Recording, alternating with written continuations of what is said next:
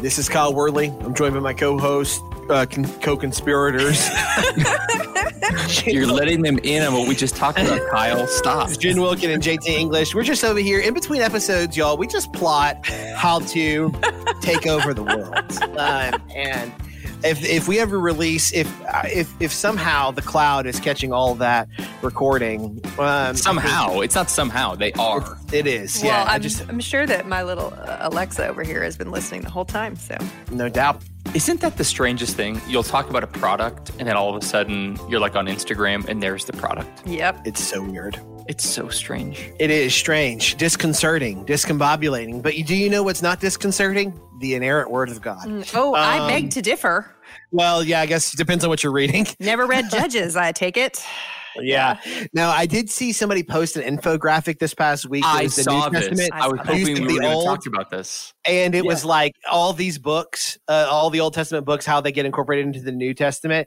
And Judges has like no lines going to it. And the person who tweeted it was like, I guess he goes, I guess it turns out the New Testament authors were as scared of the old as Judges as we all are. Seems like it. Yep. Seems like it. Well, today, we considering Judges, we've been talking about a passage about not passing judgment. Oh, so good, Kyle. Oh, man. That might be the best ever. Well done. I'm a professional. Yeah, Thank you. Yeah. So we're looking at Romans 14, verses 13 through 23. As we close out Romans 14, as we get closer to the end of the letter here. JT, why don't you read for us if you have a Bible? Do you have a Bible? Right you normally do these the way that you commentate, it makes me think that you don't typically have your Bible open while we're doing these episodes. It's all in my mind. It's all, he's memorized it. Perfect. Could you read verses 13 through, let's just go 19. Yep, you got it. This is what Paul writes to the church in Rome. Wait. Inspiration of the Holy Spirit. I'm gonna make us edit this. I think just read the whole thing. It's not that long.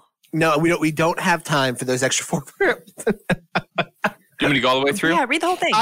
No, listen, I think we should take that time that we would use for more of my thoughts on the passage. How does that sound? Does that sound bad? That sounds great. Okay, great. Read the whole thing, JT. Wrap it up. Producer Brad, please do not cut that. I just want to make sure. Okay, Romans 14, verses 13, all the way down to 23. Therefore, let us not pass judgment on one another any longer, but rather decide never to put a stumbling block or hindrance in the way of a brother. I know I am persuaded in the Lord Jesus that nothing is unclean in itself, but it is unclean for anyone who thinks it is unclean. For if your brother is grieved by what you eat, you are no longer walking in love by what you eat, but do not destroy the one for whom Christ died. Man, that's powerful. Verse 16, so do not let what you regard as good be spoken of as evil. For the kingdom of God is not a matter of eating and drinking, but of righteousness and peace, of joy in the Holy Spirit.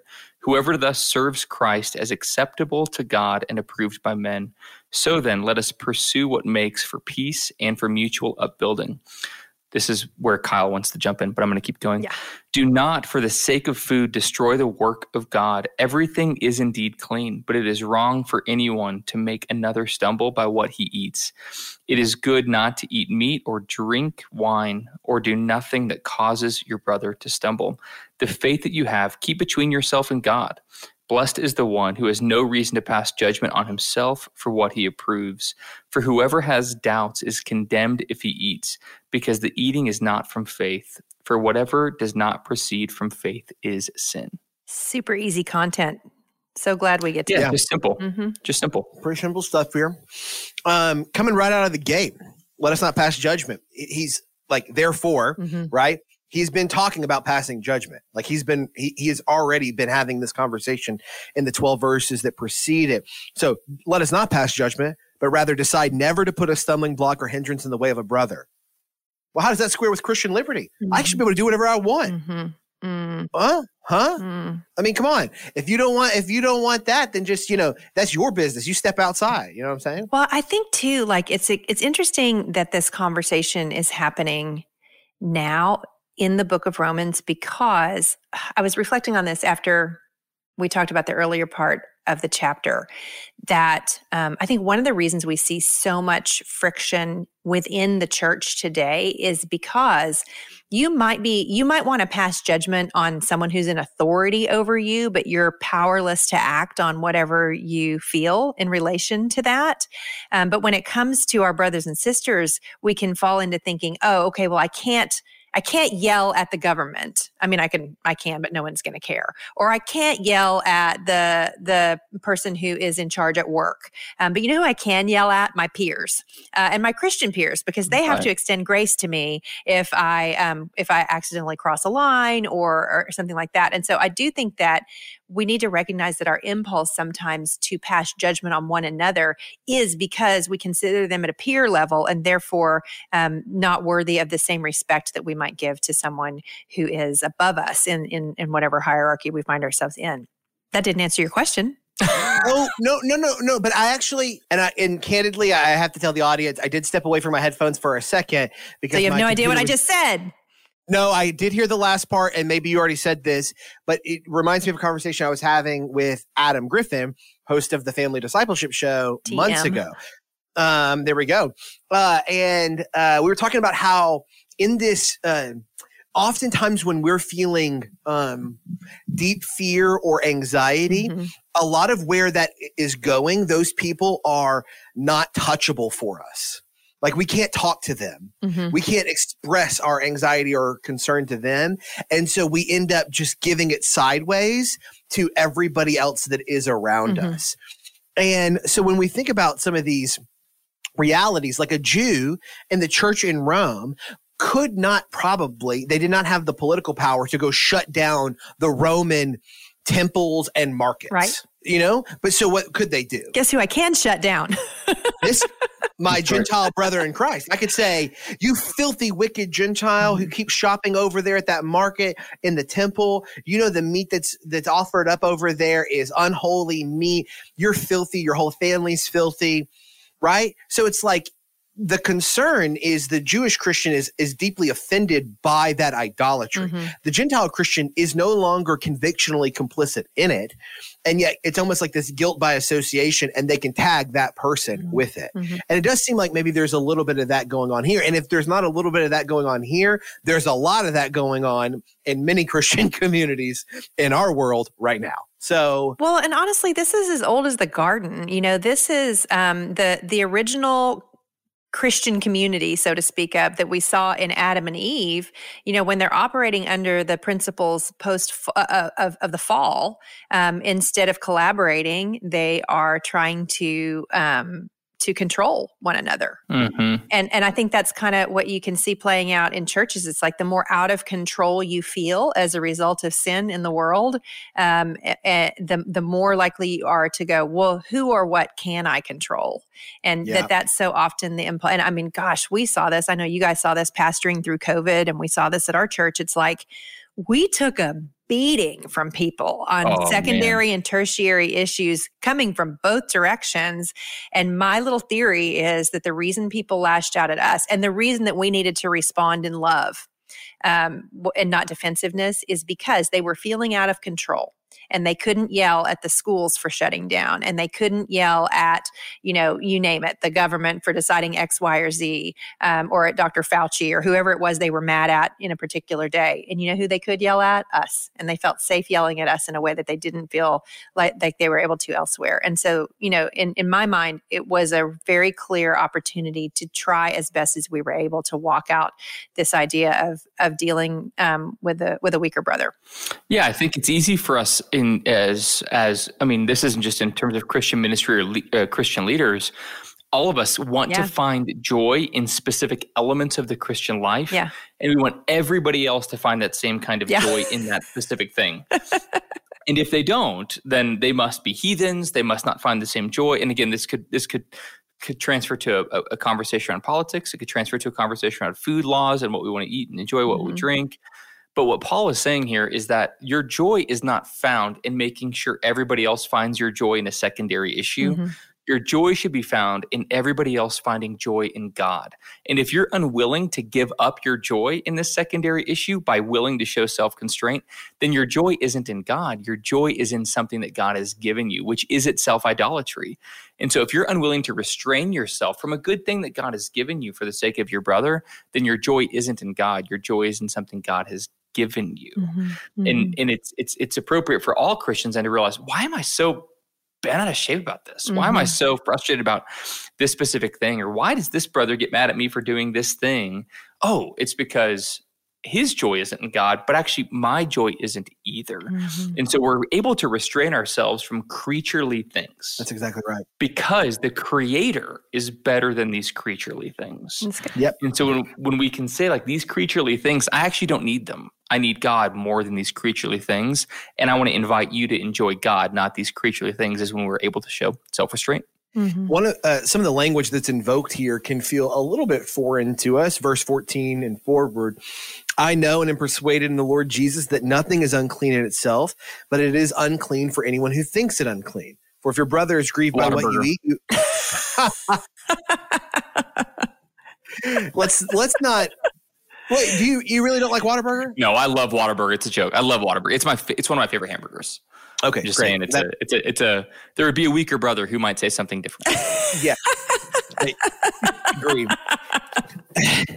For your brother is grieved by what you eat, you are no longer walking in love, but by what you eat, do not destroy the one for whom Christ died.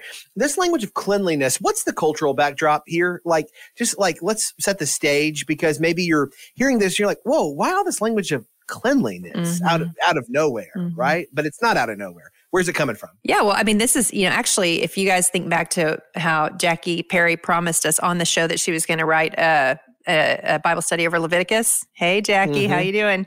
It's referring back to those cleanliness laws of the Old Testament, which in the mind of the Jew are the way that you live out the holiness of God. Like you actual cleanliness was so closely tied to spiritual cleanliness that in the New Testament church, the Jewish portion of the church is going to have a really hard time separating that understanding from their practice. And then conversely, we know in the book of Acts that Peter has that dream. I believe we did an episode entitled Pigs in a Blanket or Blanket Full of Bacon or something like that. Back when I was a lot more creative with our episode names. Before we killed your creativity. But the whole point of Peter's dream is to tell a Jew that these markers of cleanliness served a purpose for a time, but for a Gentile believer, they are not going to make sense, and they don't need to make sense because Christ has fulfilled them. So it doesn't mean that Jewish Christians needed to just cut off any usage or obedience to cleanliness laws. They might still observe them for matters of conscience or because they find that they are a helpful liturgy for them. But to impose that liturgy on a Gentile believer who has no reference point for them would actually potentially be a stumbling block or a faith crusher, as Paul. What bridge is God calling you to cross that the gospel might go forth among the nations? Women like Lilias Trotter, Harriet Newell, and Sarah Hall Boardman Judson have indeed crossed their own bridges to get to the lost. Discover the stories of 10 inspiring female missionaries who changed the world for Christ. 10 Women Who Changed the World is Seminary President Daniel Aiken's powerful tribute to these women who fulfilled the Great Commission. May we all follow in their footsteps. 10 Women Who Changed the World is available wherever books are sold.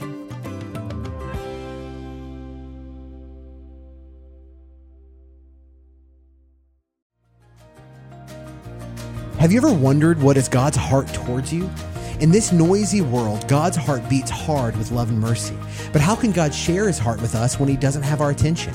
You're invited to spend 100 days discovering the beautiful, merciful heart of God with overflowing mercies, a new devotional by Craig Allen Cooper. The Lord is not ashamed of you or quick-tempered toward your faults. Each one of your weaknesses, faults, frailties, and failures does more to arouse God's love than to stir up his anger. If you could fathom in some small way how warmly God truly feels about you, the faintest grasp of his immeasurable affection would reduce you to tearful wonder and heartfelt gratitude. As God's mercies are new every single morning, overflowing mercies will continue to be a constant well of refreshing comfort, encouragement, and strength. It's perfect for personal quiet times, family and dinner table devotions, and small groups. Let this devotional help you get intentional, stay connected to God, and continue loving others. Order your copy of Overflowing Mercies, 100 Meditations on the Tender Heart of God today at moodypublishers.com or wherever great books are sold.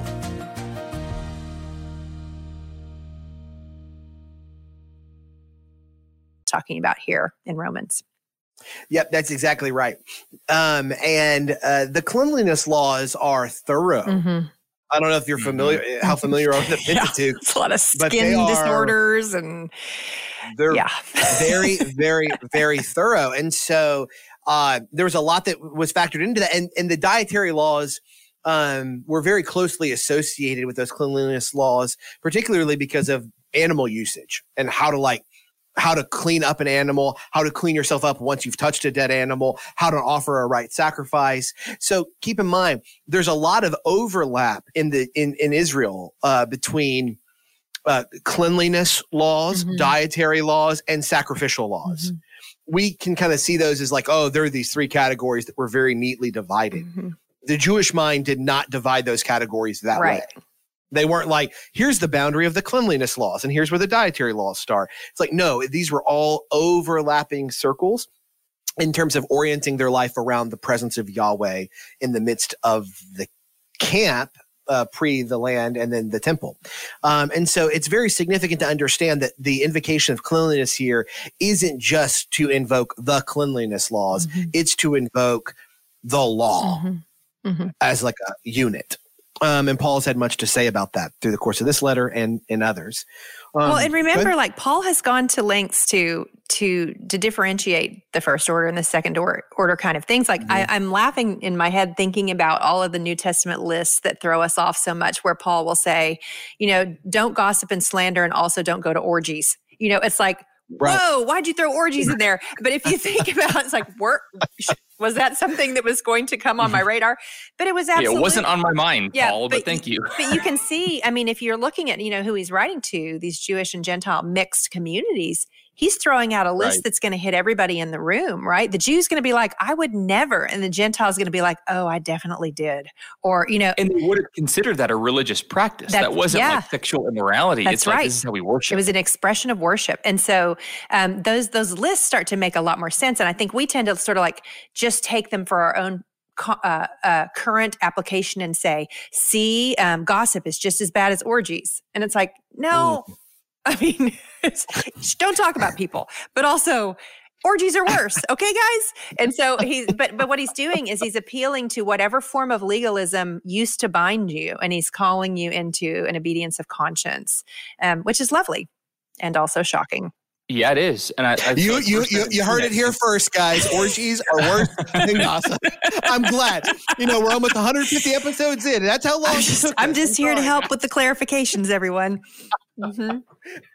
So verse 17 has been a kind of a long-time favorite verse for me, especially as we think about some of the language that we've used in Kyle for you at Forge, the training program at the Village, the Institute here for me. Like one of the main frameworks, the spectacles, the lenses that we're trying to give people is, what is the kingdom of God from Genesis chapter 1 to Revelation chapter 22? And we use language like dwelling, dominion, and dynasty, or people, presence, purpose, and place. And those all kind of mean the same thing, but the kingdom of God is ultimately what God establishes. It's what is lost. It's what God reestablishes in Christ in the coming of his Spirit, and what he will eventually establish in the coming of the kingdom. And so for a Jewish framework, and now for a Gentile framework coming into this kingdom of allegiance towards Christ, Paul actually doesn't use kingdom of God language hardly ever.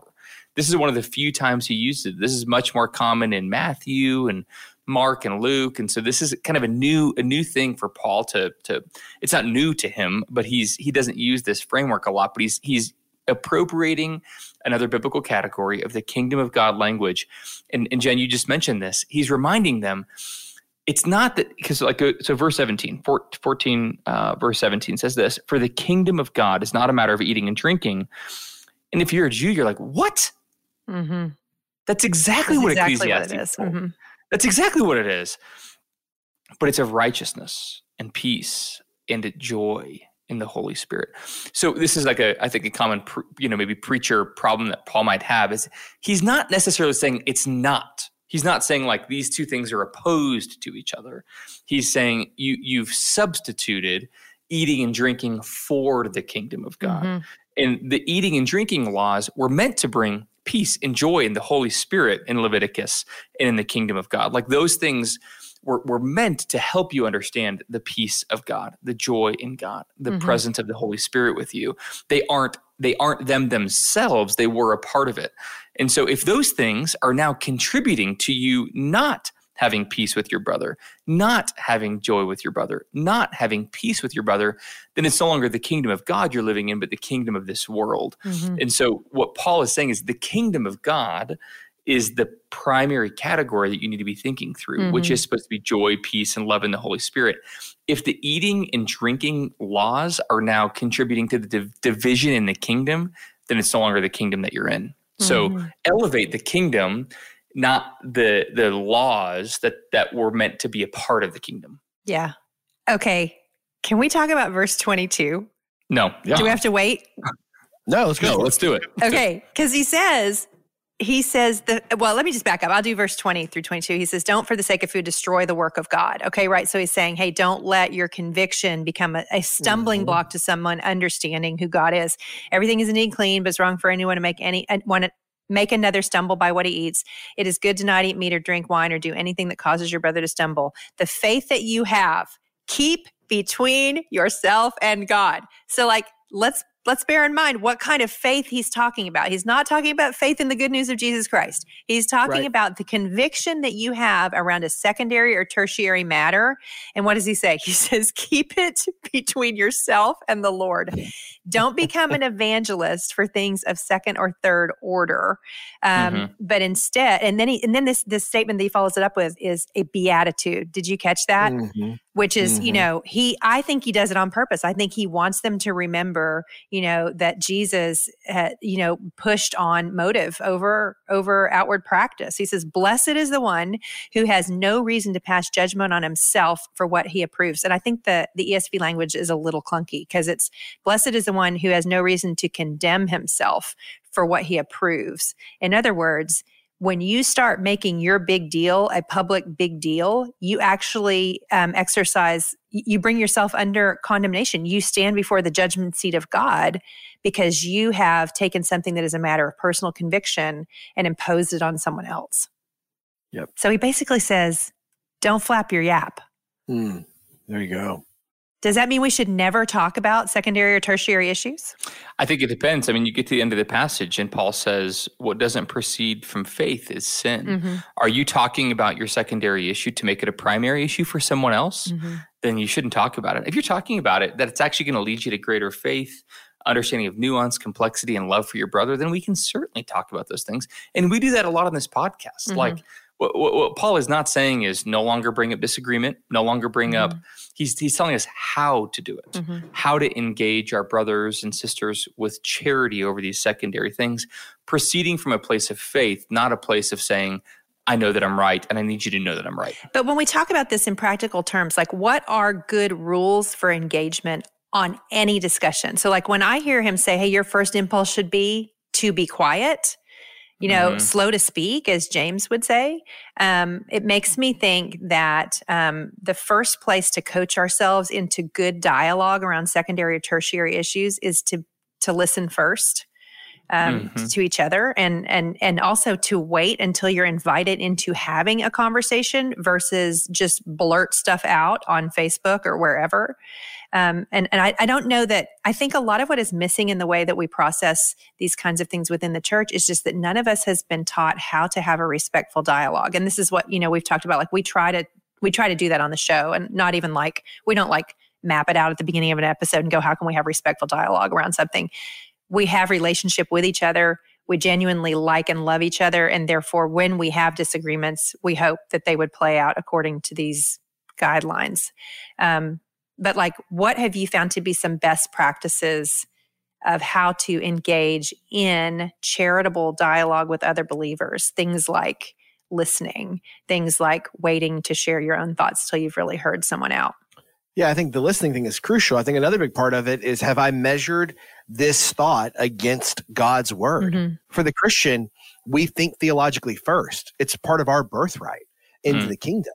And I think a lot of times where these secondary and tertiary matters, at least in the conversations I end up in, even for myself, I'm guilty of it as much as anyone is I've taken a soundbite that I have not properly put through the crucible of God's word. Mm-hmm. And now I'm ready to just get it out there and like, let's just talk about that. Mm-hmm. So I think that listening is certainly true, but I think listening to God's word first, and then going, have I put this idea or consideration or feeling or response or opinion or concern, have I put that through the prism of God's word? Have I looked at it and evaluated it there? If I haven't, then even if I listen for a lot of hours to what you think about it, and I haven't listened to what God's word has to say about it, I'm still not ready to go.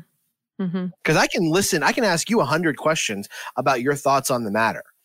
And that there's a lot we should ask good questions. We should be curious. We should be humble. We should listen.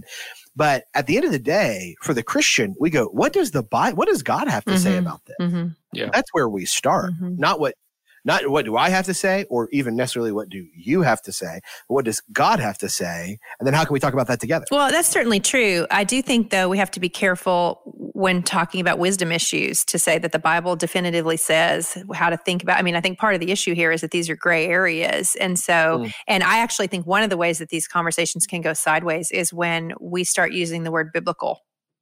You know, like people will ask me all the time, like, what's the biblical position on, and it'll be something that there is, and for me to say, there's not actually a biblical position on that, right? There are wisdom principles you can apply to it, but there's not a position on like how you should educate your kids, or how you should, some of these things that we tend to squabble over.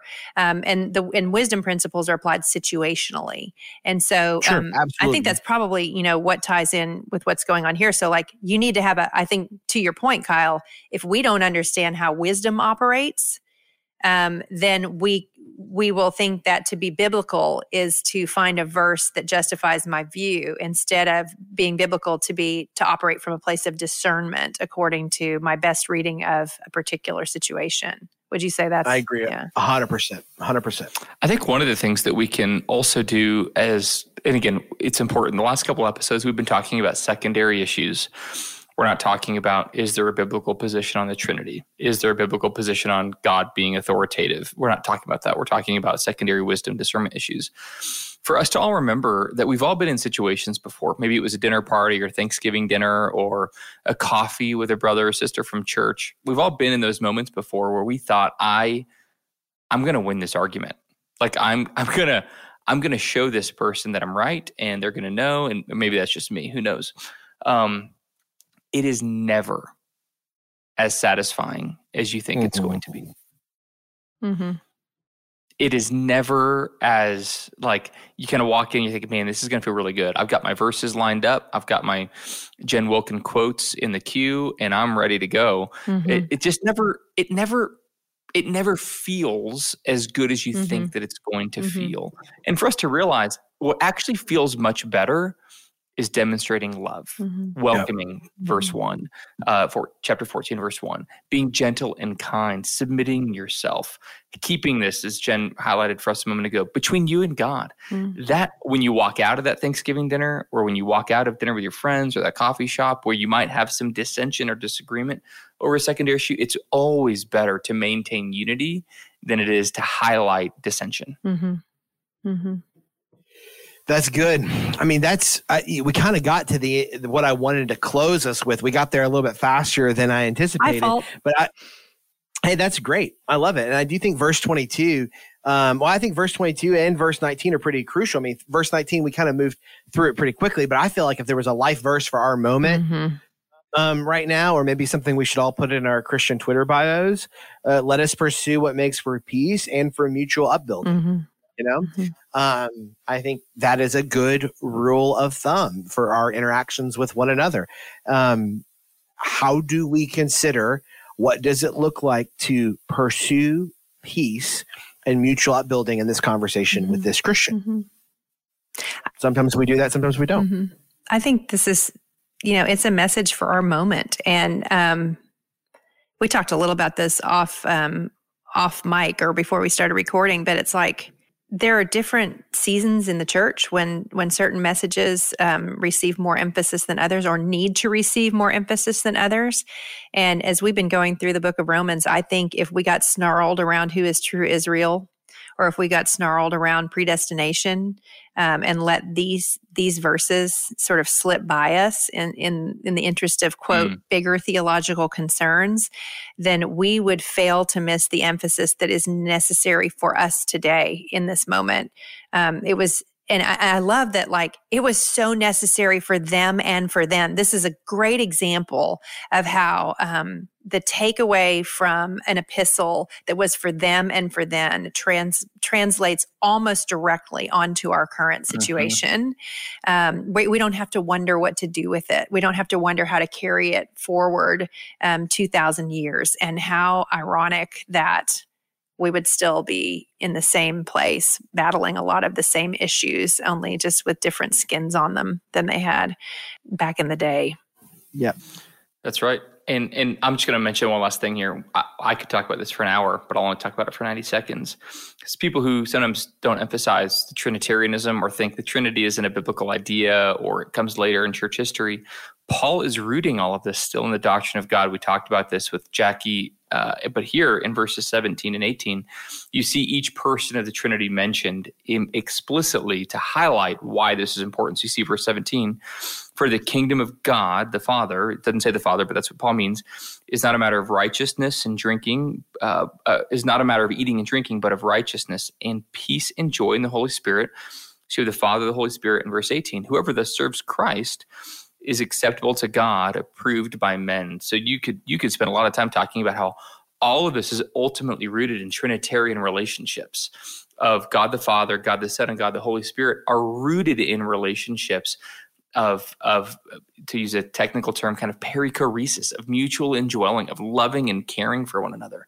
And so therefore, the community that the triune God is creating is not a community that's built up by dissension or division, but is a community that's built up in this triune love that has always existed between the Father, the Son, and the Spirit.